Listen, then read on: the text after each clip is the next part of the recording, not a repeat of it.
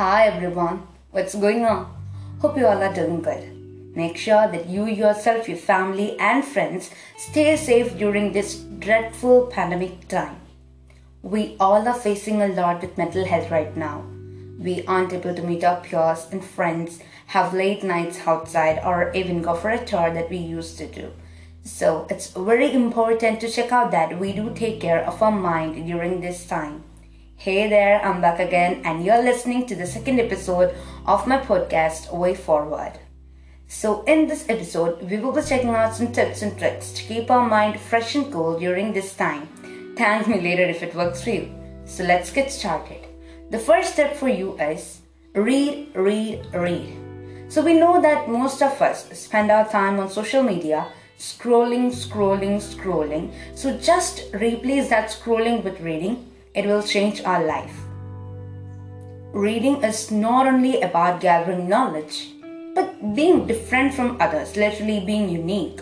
So on that particular day, when our quarantine is over, we should never regret. Make some reading habits, pick up some interesting books and gather it for reading. It'll be really interesting for you. We do read a lot for sure, but mostly it's from our e-gadgets, but we don't need that.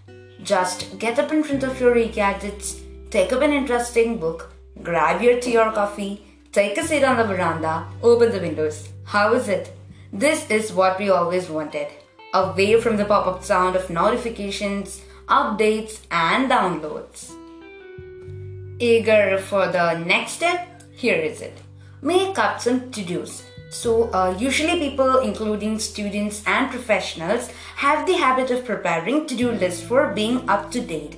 But once we are not up to outside works, we all have a great tendency to skip from the healthy lifestyle and those cool schedules which always made you punctual. So always make sure that every day you have something to do. Each and every day have the habit of preparing to-do list on the day before so that you wake up with an intention to do something. That will be really helpful for you. Write up your day is the next step for all the listeners out there. Write up your day implies for making up a habit of briefing your day on a piece of paper, and I personally suggest to take up a book for that so that one day you can have a flip through those days of your quarantine. That flip through those pages is a valuable piece of experience. Make it short, interesting and creative. It will attract you one day when you're off with your tight, busy schedules. And the last tip. Never think that you are stuck or away from the way forward.